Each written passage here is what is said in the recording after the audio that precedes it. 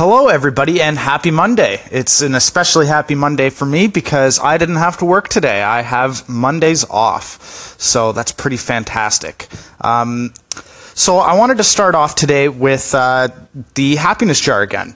Again, this is a jar that my sister gave me a couple weeks ago to open up every morning and grab out a little piece of paper that she's prepared. And it has a little bit of happiness on it, whether it be a quote, a saying, a song lyric, a recipe, whatever.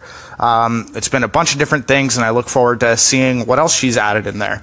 I've been doing it for about a month now, and I've barely scratched the surface of it. So today's said, it's okay to not be okay. And some of these are going to be little short sayings like that, but I think these are really important. At first glance, you think, okay, whatever, it's okay to not be okay.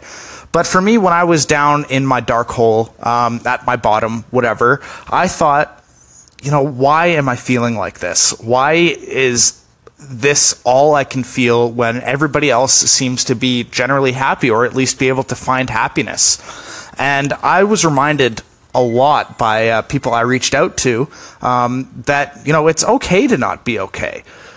People are allowed to feel sad. They're allowed to experience the downsides of life. Not everybody's going to be happy all the time, and if it seems like people are, then they're probably faking it.